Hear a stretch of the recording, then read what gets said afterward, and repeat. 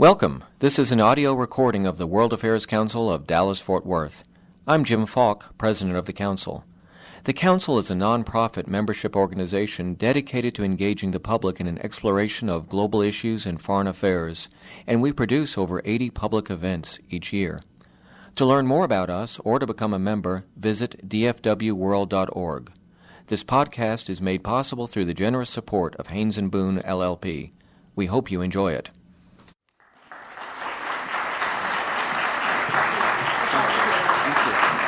Thank you very much. Thanks very much, Amy. It's great to be here in the great state of Texas while it's still part of America. Pretty happy about that. Excuse me, I'm feeling a little under the weather. I don't know why, I was hanging out at a pig farm in Mexico City. And no, really, it is wonderful to be here. And I want to thank the World Affairs Council. I love the World Affairs Council. I really do. I will speak at any World Affairs Council anywhere. I actually went to Alaska to speak to the World Affairs Council of Anchorage. So I'm a World Affairs Council fan, especially because you guys buy books, which I really appreciate as a writer. It's wonderful to be here. You know, there's so much to talk about that it's hard to know where to start. And I think what I'm going to do is I'm going to keep my comments fairly short, because what I love about these kinds of events is the opportunity to engage in a discussion about the issues that you're concerned with. And so I'm just as interested to hear what you have to say as I hope you're interested to hear what I have to say. But I will start by taking you back for a moment, a couple of weeks ago, to Turkey and President Obama's first visit there to a Muslim-majority state. I was there as well, not with Obama. I mean, I don't want to make myself sound important. I wasn't. I did get to see the top of his head at a distance. I did feel the heat and the light emanating. So that was something.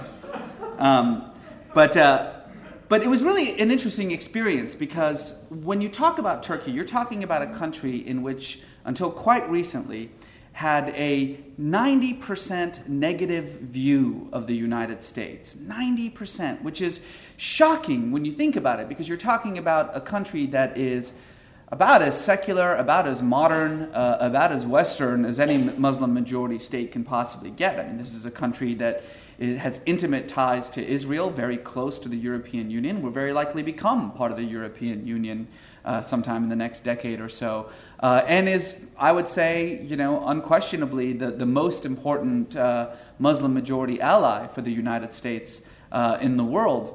And yet our sort of unfavorability ratings there had reached these incredible proportions. And I say this to people, and sometimes the answer is, well, who cares? I mean, who cares if they don't like us, as long as, they respect us, as long as they fear us. And I understand that sentiment. And if this were the 80s, I guess that sentiment would actually still matter, but it's not.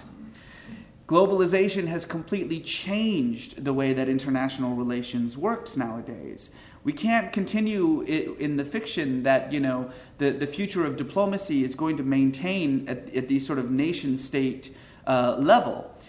It does matter the way that populations view us. It's important because it has everything to do with how successful we are in actually achieving our interests in that region. So it is important that our star, if you will, has dropped so incredibly low over the last few years.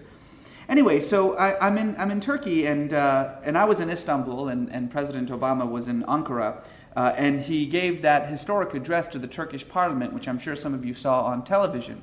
He began that address in a very curious way. He began it by saying, "Let me say in no uncertain terms that the United States is not and will never be at war with Islam." And the parliament erupted in applause, where I was in Turkey, at a hotel in Turkey, watching it with a group of young Turkish journalists and writers and activists. They sort of, enormous amount of emotion erupted at the end of that speech. And even on the streets of Turkey, you could see this sort of fundamental shift in the way that they were thinking about the United States. By the time Obama left, the favorite dessert on the streets of Turkey was baraklava, which I thought was pretty fantastic. That's what you get. That's what you get when your president's a rock star. This is what happens. Yeah, we have to sort of get used to that. I myself have to get used to the fact that the President of the United States looks better with his shirt off than I do, which I'm uncomfortable with that fact, but we all have to get used to things. And where I was sitting, it was interesting. This young woman said to me, 20-something-year-old professional Turkish woman, said, with those words, with the words that Obama just spoke, he has changed the narrative between the United States and the Muslim world. And I thought that was really a wonderful thing. And then I thought about it for a minute, and I realized, wait a second. George Bush said that all the time. I mean, all the time, really. I mean, he never got tired of talking about, no, this isn't a war against Islam, we have many Muslim friends, etc., etc. And yet, despite, those attempts, it's fairly clear that there was this overwhelming sense in the Muslim world that the war on terror was in fact a war on Islam. As a matter of fact, according to recent polls, some 2/3 of the Muslim world believe that the purpose of the war on terror is to quote-unquote spread Christianity in the region. That these two concepts, war on terror and war on Islam, were one and the same. And there's a very simple reason why they believe this. It's because it's true. That's why. The war on terror, as it was conceived and propagated by the previous administration, was unquestionably a war on Islam. Why do I say that? Well, really from the moment in which George Bush kind of launched this concept of war on terror, in fact, the very first moment in which the phrase war on terror was ever used on September 12th, 2001, in which Bush launched it by calling it a crusade, from that very moment, he gave not just the world, but Americans in particular, Americans many of whom were already brimming with religious fury, a lens through which to understand this coming conflict with these radical forces in the Muslim world. After all, what exactly does a war on terror mean? I mean, we all know that terror is a tactic, right? It's not an enemy. How do you actually declare war on a tactic, especially one that's been so successful in leveling the battlefield between the very strong and the very weak? But it's more than that. The issue itself is, can you even use this symbol of war? Is war the right metaphor for talking about this kind of conflict? After all, if you declare war on terrorists, they are not terrorists anymore. It's as simple as that. Whatever they do, it can't be called terrorism anymore. Now they're soldiers.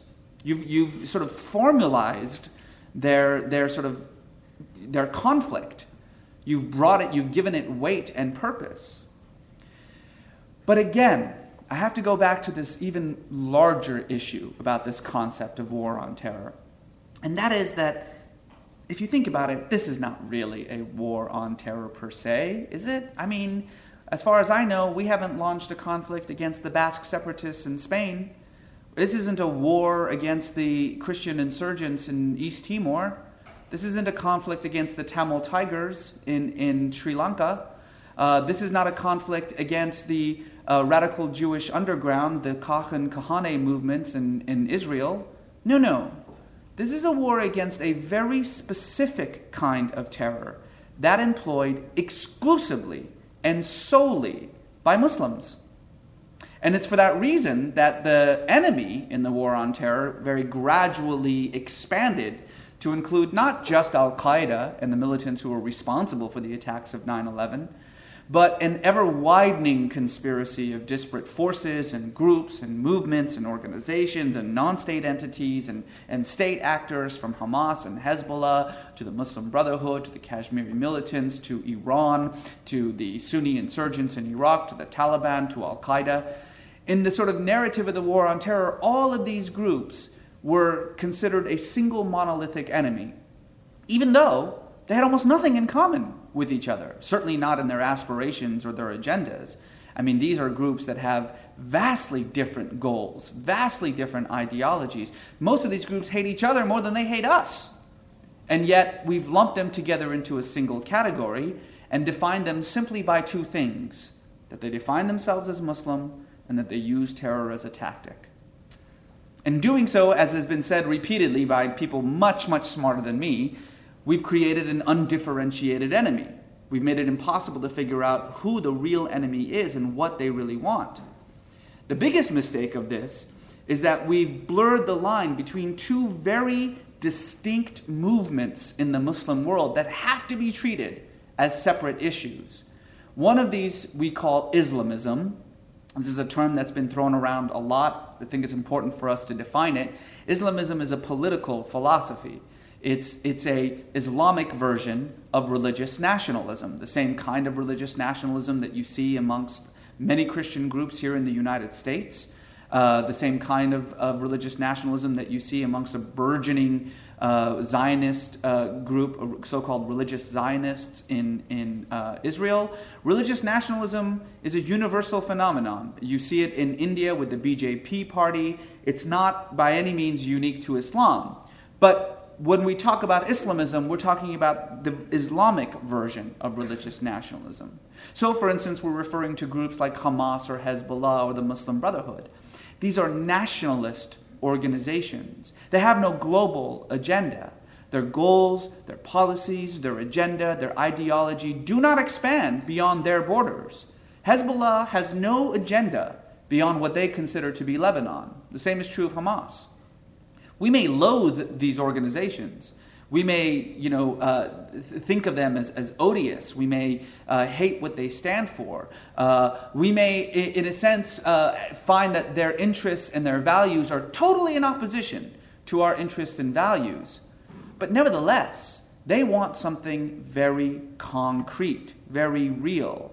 And even if what they want is unacceptable to us, at the very least, the fact that they want something allows for some kind of negotiation, some kind of dialogue. You can talk to a nationalist. You can expect something from a nationalist. On the other hand, and in fact I would say the mirror opposite of Islamism, are these groups like Al-Qaeda and certain members of the Taliban who have sort of married themselves to Al-Qaeda, who are not Islamists, but who are what we refer to as jihadists. Now this term jihadist, it's even more problematic than Islamist, because this is a term that gets tossed around willy-nilly by the media and it's almost lost all meaning. But it means something very, very specific. It refers to these transnational groups, these global groups like Al-Qaeda, who, far from having any kind of nationalist ambitions, are actually anti-nationalist. Their ultimate goal is to get rid of all nation states, to erase all borders, all boundaries, to reconstitute the globe as a single world order under their leadership, of course. This is what they mean when they refer to caliphate. The jihadists want nothing, certainly nothing real or concrete, nothing that can be had. Their goals are so incredibly utopian that it's almost comical, it's almost lunatic. And yet, we've sort of lumped these two categories together. We've given them a single label, terrorist, and then we've responded with a single response, war. And in doing so, we've done something very, very dangerous, and that is that we have validated the viewpoint of the jihadists that this is in fact a war against Islam, not a war against terror. You see, you have to understand that the jihadists aren't fighting a real war. They're fighting what I call a cosmic war, a war of the imagination. What is a cosmic war? Well, a cosmic war is a religious war. It's a war in which participants believe that they are acting out on earth a battle that's actually taking place in heaven between the cosmic forces of good and evil. In other words, it's different than a holy war. A holy war is a real war between real armies who are sort of fighting, it's like rival religious groups, fighting against each other for land or for territory or for, some sort of material victory. There is nothing material about a cosmic war. The participants believe that they are nothing more than just actors in a divine script written by God. That it's not their gun or their bombs that is being sort of engaged. That this is all sort of a heavenly contest. They're just pawns in this contest. It's a metaphysical war more than it is a real war. Yes, the blood is real. The carnage is real. The battle is taking place on earth. But the war itself is taking place on another plane. And human beings, as I said, are just kind of, puppets. They're the shadows of this larger, cosmic conflict. The advantages of a cosmic war is that it very cleanly divides the world, well, really the universe, into black and white, us and them, good and evil. It's a very simple equation. If you're not us, then you're them. If you're them, then you're the enemy, and you must be destroyed. But more than that, because this isn't just an earthly battle, it's a cosmic battle between good and evil, the enemy becomes not just dehumanized, it becomes demonized. In other words, it's not just a battle between us and them. Us means we're good, we're on the side of angels. And if you're not on our side, then you're on the side of the devil. You're a demonic force. Which means all ethical restraints are set aside. Human morality really doesn't play a role in a cosmic conflict. I mean, really, what does human morality matter if it's not really me in charge of my actions? It's actually God that's in charge of my actions. And so the normal barriers, the normal boundaries between combatant and non-combatant, between innocents and soldiers, all those kinds of normal borders and boundaries that we put up to sort of differentiate the right and wrong way to fight a real war completely break down in a cosmic war. It's us and them. It's as simple as that. And worse, a cosmic war is fought not over sort of political concerns. This isn't a battle over land or politics. People engaged in a cosmic war don't think that they're fighting for any kind of territorial conquest. Really, materialist matters don't seem to have any role to play in a cosmic contest. In a cosmic war, what's at stake is your identity, your very sense of self in an indeterminate world. And so, in a sense, losing becomes unthinkable. How can you lose a war when what's at stake is your identity? How can you negotiate? How can you compromise? How can you surrender in such a war? A cosmic war is an unlosable war. But it's also unwinnable. Because again, this is a battle between good and evil, which means that the war is won when we rid the world of evil. When evil is finally destroyed, which, it's not going to happen by the time my talk is over. I'll tell you that. It might happen later on this evening, but it's not going to happen in the next 20 minutes. This is the war that the jihadists are fighting, a war of the imagination, a war in which they believe that they are engaged in a cosmic battle for good and evil. And unfortunately, by adopting the same religiously polarizing rhetoric, by adopting the same Manichaean worldview, and worst of all, by infusing the wars in Iraq and Afghanistan with this overwhelming evangelizing spirit that has gripped our armed forces. It's become almost this kind of insidious, ubiquitous presence in our armed forces, so that our soldiers on the ground are actually in uniform, in tanks, passing out New Testaments and comic books, trying to evangelize to local politicians. In doing so, we have transformed the war on terror into a cosmic war. We're fighting the same war. And the problem with that, the problem of thinking of this conflict with Al-Qaeda as a war between good and evil for the future of civilization, or in the words of John McCain, a battle against, quote, a transcendent evil that seeks to destroy everything that we stand for and believe in. In other words, by treating this group of criminals, this criminal conspiracy, as a metaphysical evil, then we have essentially validated their worldview. We've legitimized the way that they see this conflict. We've said, yes, you're right, this is a war between good and evil, except we're good and you're evil. Well, that doesn't really actually work. I mean, there's no real way to kind of out-fanaticize a fanatic, unfortunately. Let's let them win this one, all right? They get it. They beat us. They're more fanatical than we are. So this is why I think we've done such a lousy job in adequately confronting these radical forces in the Muslim world, is because we're fighting these forces on their terms, in their language. You can't win that kind of fight. So what do we do?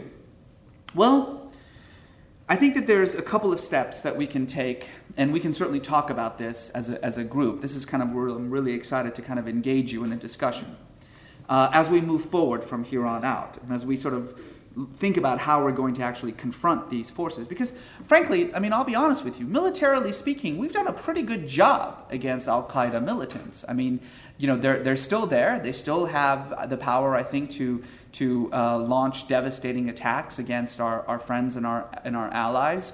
But, you know, they're by no means the force that they used to be. They are more or less contained in one particular area. And it's hard to say, and I've spoken to a lot of counterterrorism experts, it's hard to say that they are at all capable of launching the kind of 9/11 attacks that they were able to do before then. So in that regard, our military has done a pretty good job in, at the very least, containing al-Qaeda and cutting it off at its knees. But when it comes to the larger ideological conflict, you know, the war for hearts and minds that we're supposed to be engaged in, I can't imagine anyone in their right mind who thinks we're doing a good job there. I mean, poll after poll has shown repeatedly, even in this country, 56% of Americans say that we're losing the war on terror.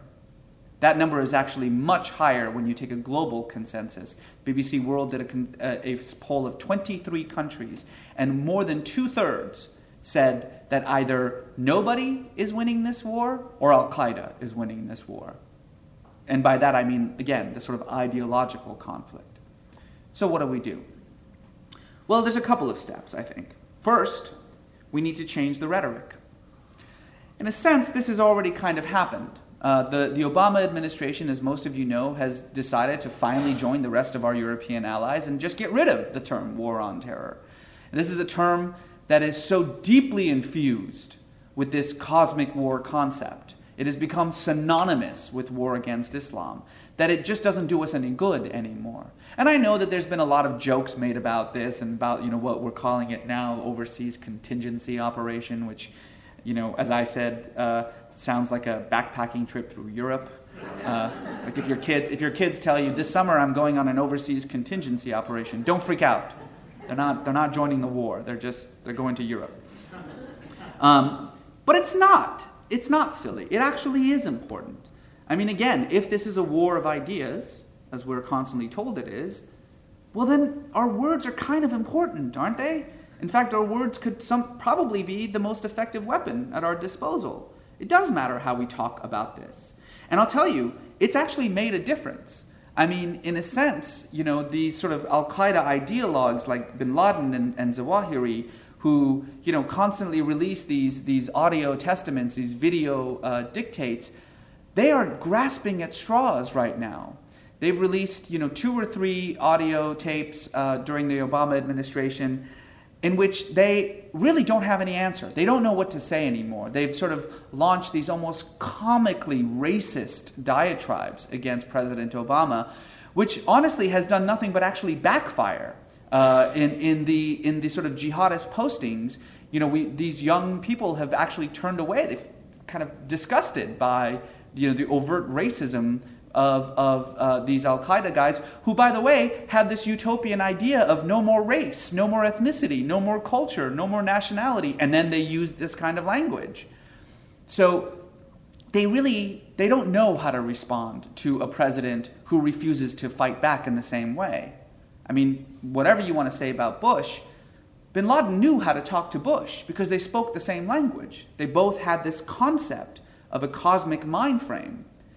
But as soon as, you know, a president decided he's not going to play that game anymore, the other side doesn't know what to do. They really have been almost silenced in that way. So changing the rhetoric, it's an important thing. It really does matter. The second thing that we have to do is we have to talk to our enemies. This notion that, we can kind of ignore these problematic states like Syria and Iran, not only is it a strategic blunder, it's actually dangerous. We don't live in the kind of world, as I said before, where you can just sort of isolate nations anymore. Globalization has essentially erased these borders, these boundaries. These transnational alliances have become so important now that we can, continue to sanction Iran for the next 30 years. It's not going to make any difference because they've got China, they've got Russia, they've got the black market. It doesn't matter. The days in which we treated diplomacy like a reward for good behavior, do what we want you to do, and then we'll talk to you, those days are over. So we have to figure out a way to engage the people that we disagree with, if for no other reason than to get them to change their attitude, to change their behavior. And that's already happening, I have to say. There are elections taking place in Iran in a month, and President Ahmadinejad is running for re-election. He doesn't have a very good shot because this is a man who basically became president on a single platform, the economy, and his promises to sort of fix the economy. Well, 4 years later, the economy is on the verge of utter collapse in Iran. Iran needs oil to be $97 a barrel in order to balance its budget.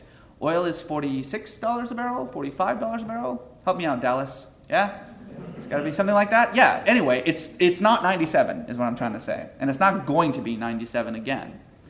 And so, this is a man who can't really bring up the economy as he's running for re-election. And so what does he do now? His entire campaign has been devoted to setting himself up as the guy who can talk to Obama. I'm not kidding. He's the man. I'm the man who can reach out to the West and reach out to America. In fact, his campaign slogan, my cousin in Iran just told me this, it's hilarious. His campaign slogan is Mitavanim, which is Persian for yes we can.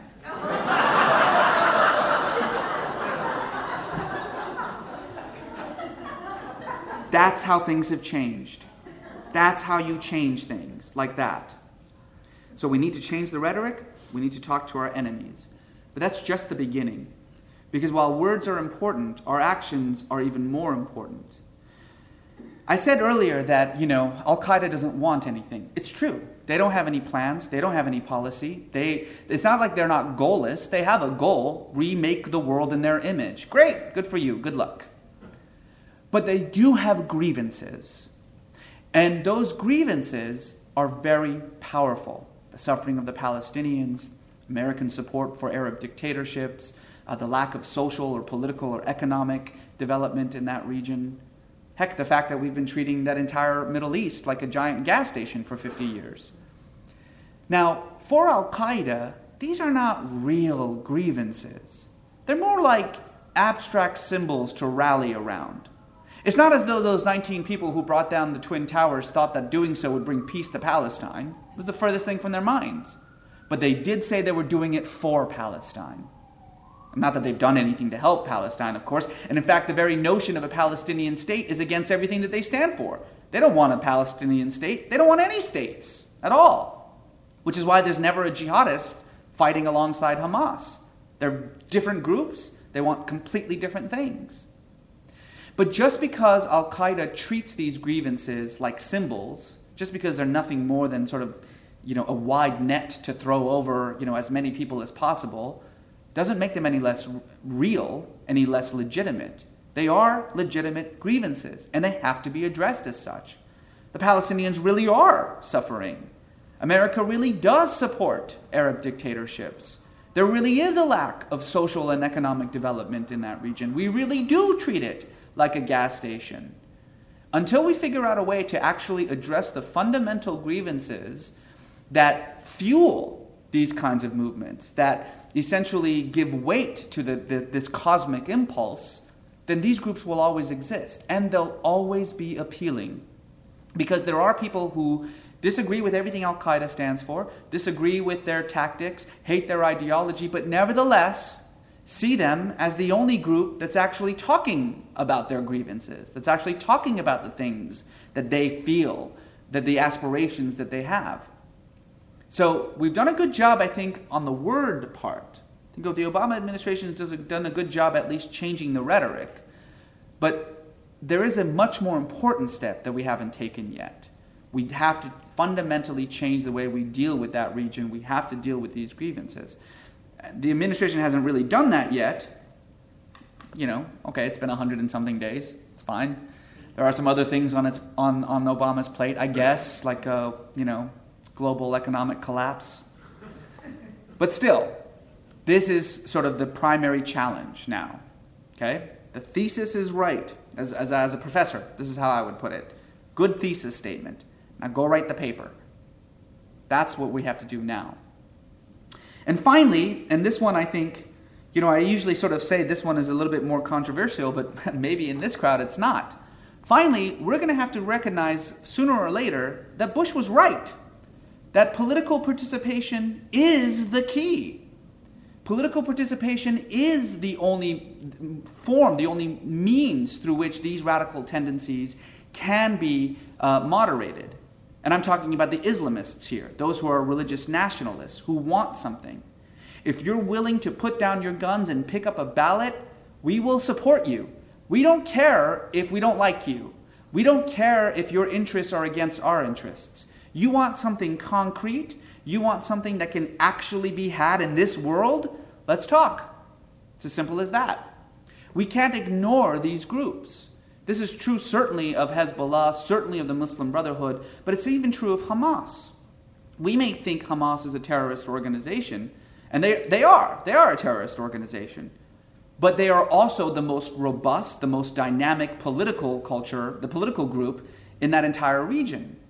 And that can't be ignored anymore. The same is true of Hezbollah. It has been proven over and over again, from Morocco to Algeria to Egypt with the Muslim Brotherhood certainly, to Indonesia, to Malaysia, to Turkey, the ruling government there, that's an Islamist government.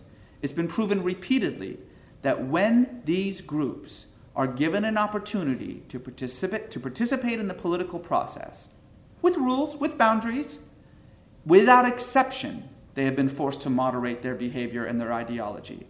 When what you need to focus on is keeping the lights on and cleaning the garbage off the streets and making sure that the checks are, to your civil servants go out every month, it's hard to kind of think about, destruction of Israel when those kinds of things are happening.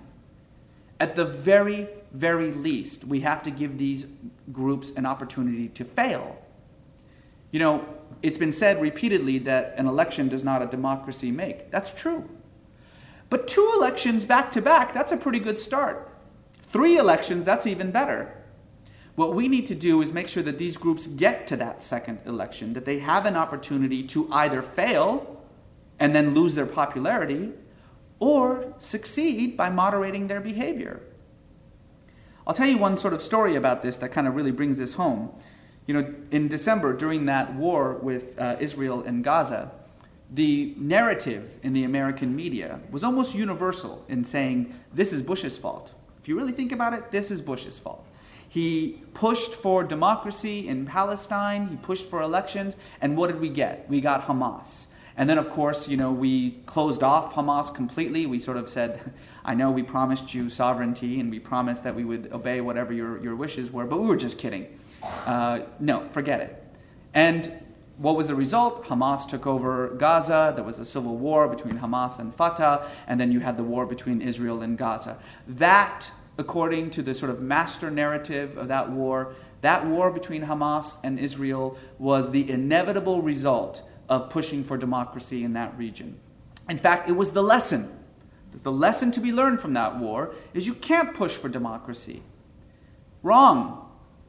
The lesson from that war didn't happen in Israel. It happened in Lebanon. In the 30 days in which Israel bombarded Gaza, turned that sliver of land into dust, not a single Hezbollah rocket was fired into Israel. Not one. First time that this has ever happened. In fact, Hezbollah pretty much kept quiet about the entire thing. 30 days. And they had nothing to do with it whatsoever. Why? Was it because they suddenly decided they love Israel? No. Was it because they weren't sort of in tune with the suffering of the Gazans? Absolutely not.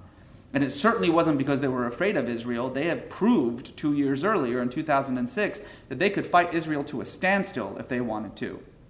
There was a very simple reason for this. There were elections coming up in Lebanon. And Hezbollah had completely transformed itself into a political party, and it was not about to jeopardize what everyone believes, what all political analysts believe, is going to be a very successful election for them.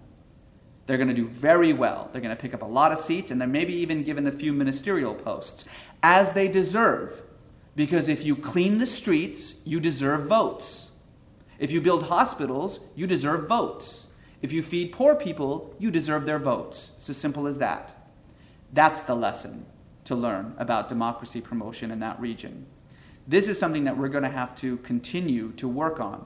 I know that democracy has gotten sort of a bad word around there. It's almost sort of synonymous with hypocrisy. I get that. The way that the Bush administration went forward with the democracy promotion project was, I think, wrong-headed. But the idea was right. And that, I think, has to be understood by this administration. So it's a long road, but at least, we can say that we've begun it in the right way. At the very least, we've realized what I try to explain in this book, which is there's only one way to win a cosmic war. Refuse to fight in one. Thank you very much.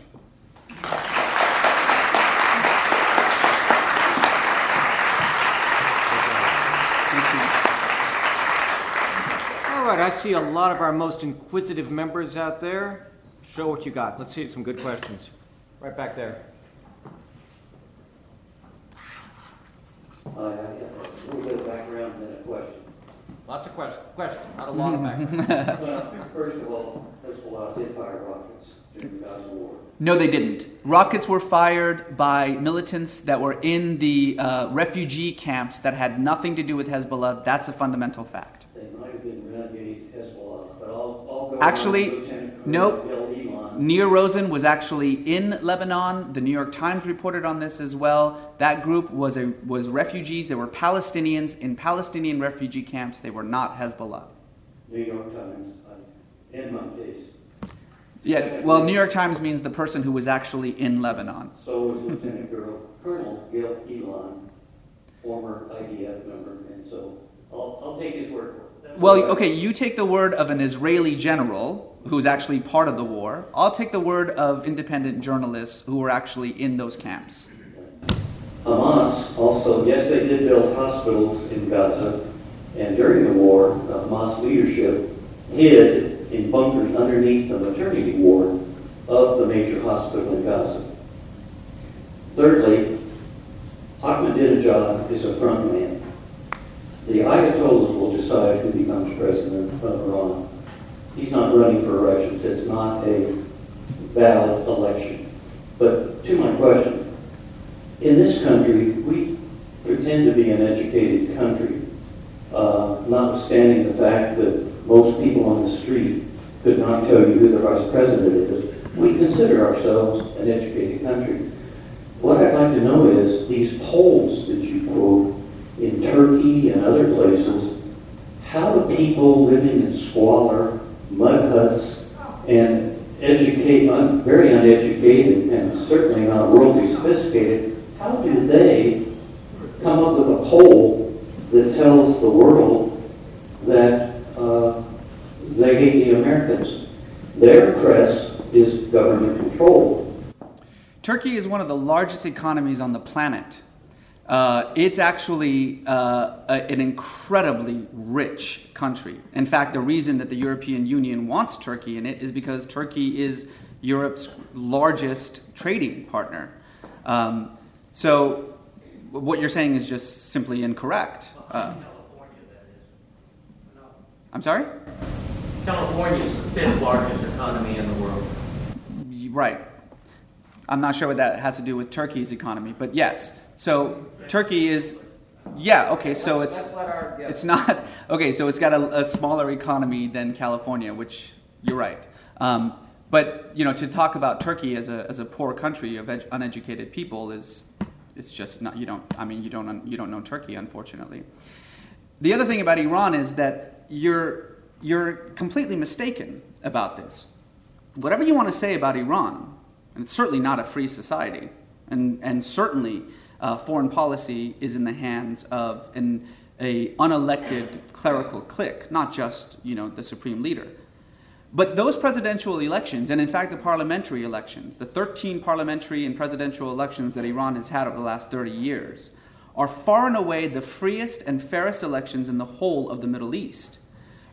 It's absolutely, quite frankly, ignorant to say that the Ayatollahs decide who's president.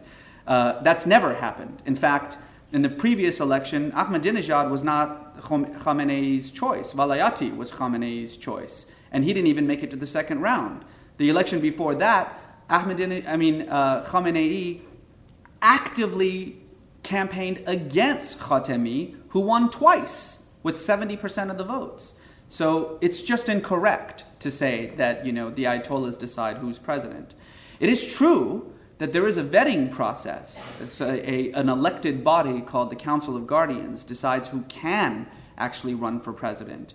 But and that's certainly not a fair process. It's politically motivated, no question. I mean, if you're a harsh critic of the state, they're not going to let you run for president.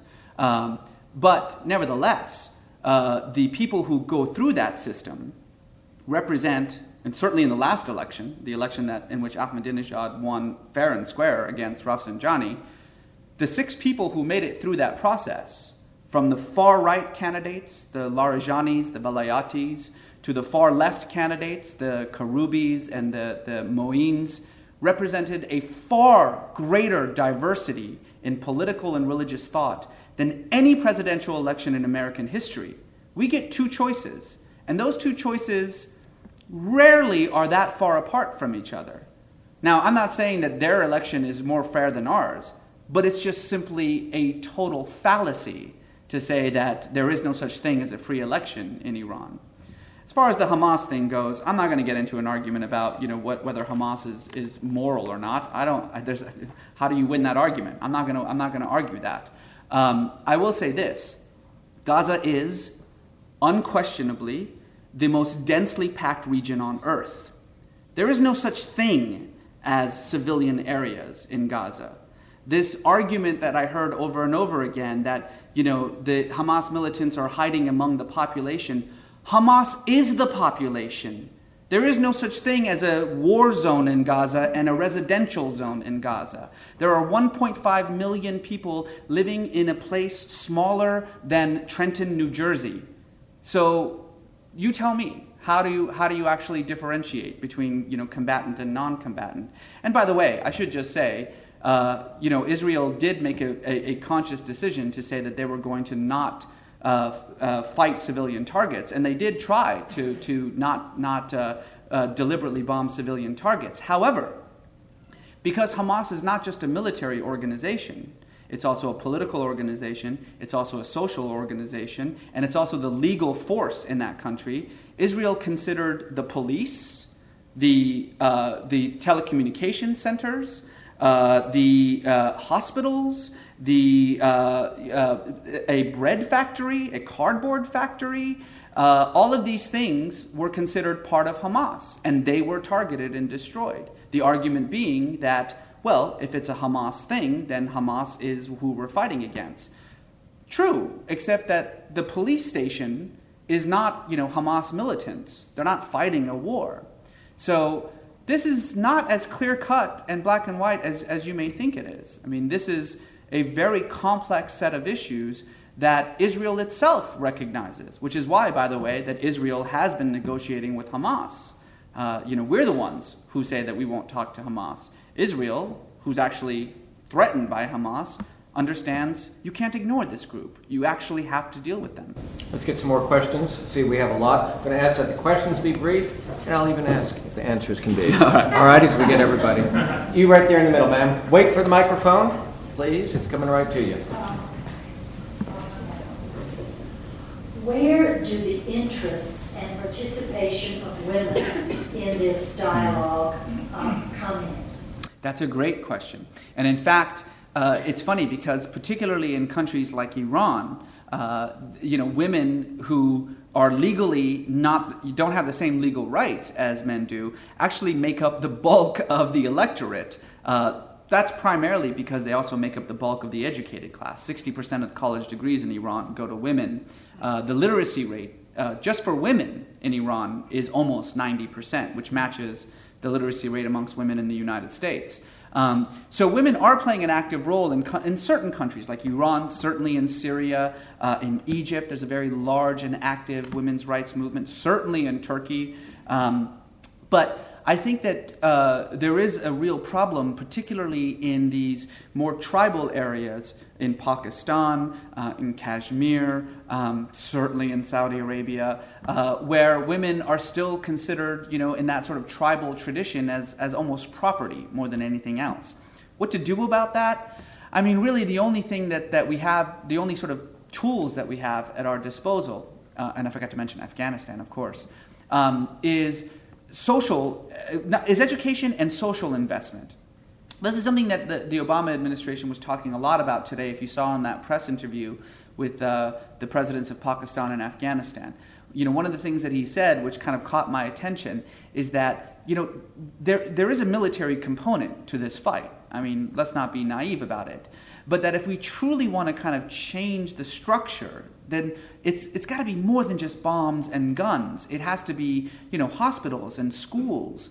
In Pakistan, really, outside of Karachi and Islamabad, the federal government doesn't build any schools. And so you wonder why women don't get any education and boys just go to these madrasas where, they learn religious training instead of, things that actually matter, things that actually will allow them to sort of build up their civil societies.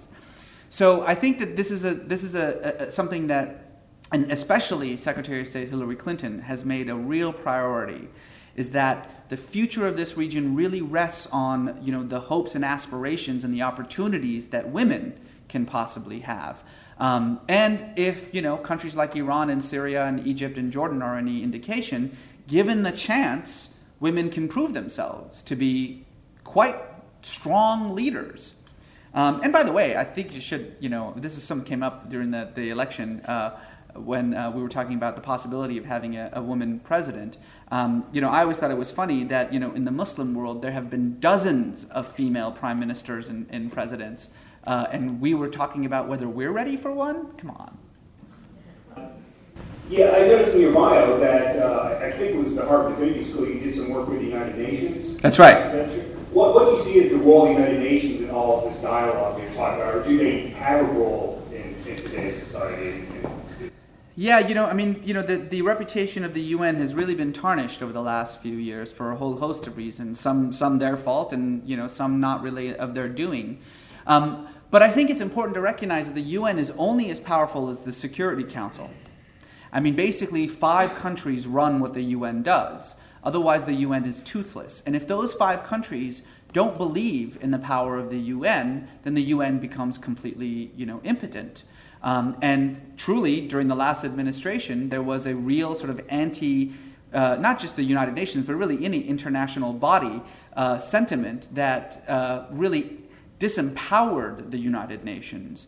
And that's wrong for a lot of reasons, because the UN does play a very important role, maybe not militarily, but it does play a very important role as far as sort of social obligations that the West has towards these developing countries. But more importantly, it gives, the Ahmadinejads of the world, the kind of fodder that they, frankly, we don't need for them to have.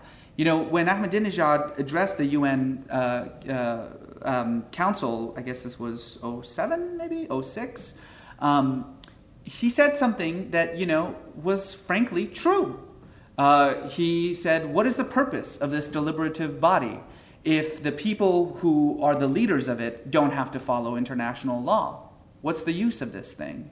And that comment really resonated across, most of the countries who are represented there, but who feel as though they are powerless, that they have to abide by the laws set forth by the UN, but the people who actually wrote those laws, the United States, Britain, China, we don't have to. So we have to invest in the United Nations in order to make the United Nations, the body that it can be. Without our support, It'll fail. It's only as strong as we allow it to be. It seems to me that since 9/11, the overwhelming majority of victims of the cosmic war that you're talking about have been Muslims themselves. Right. And many, it seems to me that many times the Al-Qaeda in Iraq is not targeting American soldiers, but rather Shias or other minorities. And I'm wondering, how do they justify, in a cosmic war setting, how do they justify targeting fellow Muslims? That's a great question. You have to understand that the jihadists are Puritans. And I mean that, with the lowercase p, not the capital P. They don't wear like cob hats or whatever. In that their ultimate aim is to strip Islam of what they see as its religious and cultural innovations. They want to return Islam to some kind of idealized, purified, unadulterated, and, by the way, totally imaginary past. And so, as Puritans, they believe that anybody that doesn't follow their particular viewpoint of Islam, their particular theology, which is often referred to as Wahhabism, it's a distinctly Saudi version of Islam, a very ultra-puritanical version of Islam. If you don't believe that, you're not really a Muslim anymore. Obviously, that rules out the Shia. The Shia, in fact, are considered the worst heretics by the jihadists. From the very beginning, their sort of primary focus has been on slaughtering as many Shia as possible. They don't even call them Muslims. They call the Shia Rawafida, which is sort of a derogatory term that means rejectionist. And indeed, the sort of foreign fighters in Iraq, the jihadists, so in other words, not the Iraqi Sunni insurgents themselves who are nationalists. They want to build a state. I'm talking about the other Arabs and people from all over the world who came to Iraq to sort of launch this cosmic war. For them, you're right. Their focus has been much more on the Shia than it has been on the Iraqis. On the Americans. This goes back to this concept that the jihadists refer to that I talk a lot about in this book called the near enemy and the far enemy. The near enemy in their mindset is other Muslims. Those who sort of reject their particular viewpoint. They have to be either converted to this particular Wahhabi form of Islam, or they're not Muslims anymore and they have to be killed. They're apostates. The far enemy is us, Christians, Jews. And there's actually a real debate that's been going on in the jihadist movement from the very beginning. This is a movement that's about 20 years old. And from the very beginning, there was a real debate over who should we target first, the near enemy or the far enemy. The near enemy is what sort of a lot of the religious purists want. No, let's sort of purify ourselves first, and then we'll take on the far enemy. The far enemy people say, no, if we attack the far enemy and then we get them to sort of drag them into this conflict, then they can be a polarizing force and people will join our side. So the Bin Laden Zawahiri camp is the far enemy group. They're the ones who sort of think, let's drag the West into this conflict, and then this way Muslims will like us. Instead of let's kill Muslims, then Muslims don't like us. The Zarqawi camp, this sort of Al-Qaeda in Iraq group, is very much in the near enemy. They're the ones who say, no, the real insidious, the cancer in our community has to be taken care of first. And so that's why you see this sort of constant back and forth between these two groups. But it comes from this puritanical ideology. You're right. By far, by the tens of thousands, Muslims have outnumbered the victims as Americans. That sentence made no sense. I'm going to try it one more time. When it comes to the victims of Al-Qaeda, Muslims outnumber non-Muslims by the tens of thousands. You're right. Last question. You, sir, in the back row. I know that Huntington's Clash of Civilizations has been widely dismissed since its publication, but it seems to me that many of his observations and predictions have been validated in recent times. I wonder what your opinion of his thoughts might be, particularly relevant to your thesis on terrorism. I think that the foundation, the philosophical foundation of his thought was incorrect. For a couple of reasons. Because this idea of civilization is such a fluid notion. What is Islamic civilization? What does that mean? Does it mean Arab civilization? Because Arabs make up only about 7% of the world's 1.5 billion Muslims. And, yes, it started as an Arab religion, but it's not anymore. Does it mean Persian civilization? I'd like to think so, as an Iranian. But it doesn't. No, it doesn't. Are we talking about the Ottomans, which sort of took over the Muslim world? The Mongols? I mean, what does it mean to say Islamic civilization? Well, Huntington himself admitted what it means. It means Islam. That's what it means. And certainly when you use something like Western civilization, this sort of false notion that somehow there is such a thing as Western civilization that grew independently of the successive cultures of the Middle East. It's ridiculous. There's nothing called Western civilization that was not influenced by the Middle East. Even Christianity is a Middle Eastern religion. And in any case, usually when you use this term, most people who use this term Western civilization, Islamic civilization, they mean Christianity and Islam. That's what they mean. And so the sort of foundation of it is, I think, incorrect. By the way, Huntington talked about 7 civilizations, and the other ones are almost as crazy. I mean, he refers to Hindu civilization, by which I'm fairly certain he means India, which is crazy, because first of all, there's no such thing as Hinduism. Hinduism is, a panoply of religious faiths, some of which are monotheistic, some of which are pluralistic or polytheistic, some of which are atheistic, and which have nothing to do with each other. And in any case, India is the second largest Muslim country in the world, even though the Muslims are a minority in that country. So these kinds of civilizational categories break down very, very fast. But I'll tell you something very interesting. That book was a massive bestseller in the Arab world. Huge bestseller. I mean, the Arabs loved it. And I think there's 2 reasons why. One, it's because there was this sort of sense that Huntington was sort of equating the West with the Islamic world, that's sort of putting them on the same category, which he wasn't. But also, it's because the Clash of Civilizations got a huge boost from Osama bin Laden, who, when asked about Huntington's book, said, that is absolutely correct. Anyone who denies the fact that there is a clash of civilizations between Islam and the West is an apostate. Doesn't know, either thing. He said it's in the Quran itself. So again, we, by adopting this sort of framework, this sort of clash of civilizations mentality, in thinking about this conflict with these militant groups, we once again just validated their worldview. We said, we sort of accepted their terms in this conflict. This is not the kind of war that you want to fight on Al-Qaeda's terms. You want to fight this on our terms. And the best way to do that is to stop this clash of civilizations thing. And by the way, I know we're out of time, but this is the thing that I think is most exciting about President Obama. Let me go back to Turkey for a moment here. At the end of that conference that I was there, the Prime Minister of Turkey, Prime Minister Erdogan, stood up and he made this really wonderful speech about Obama. He said, to me, the President of the United States is very much like the city, Istanbul, that we're sitting in right now. The city that literally bridges the East and the West, that is at once eminently Muslim and yet historically Christian. This multicultural, multi-religious land that is, that sort of represents that kind of diversity that globalization promises. And I think that's a really beautiful way of thinking about it, because this president, who's the son of a Muslim father from Africa and a Christian mother from Kansas, is in a sense himself, not anything that he says, but himself, his very identity, is that bridge between the civilizations.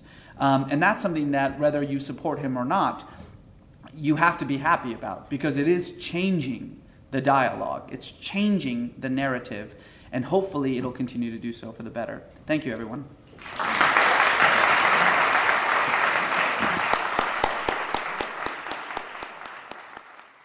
For more information about the World Affairs Council of Dallas-Fort Worth, visit them on the web at www.dfwworld.org.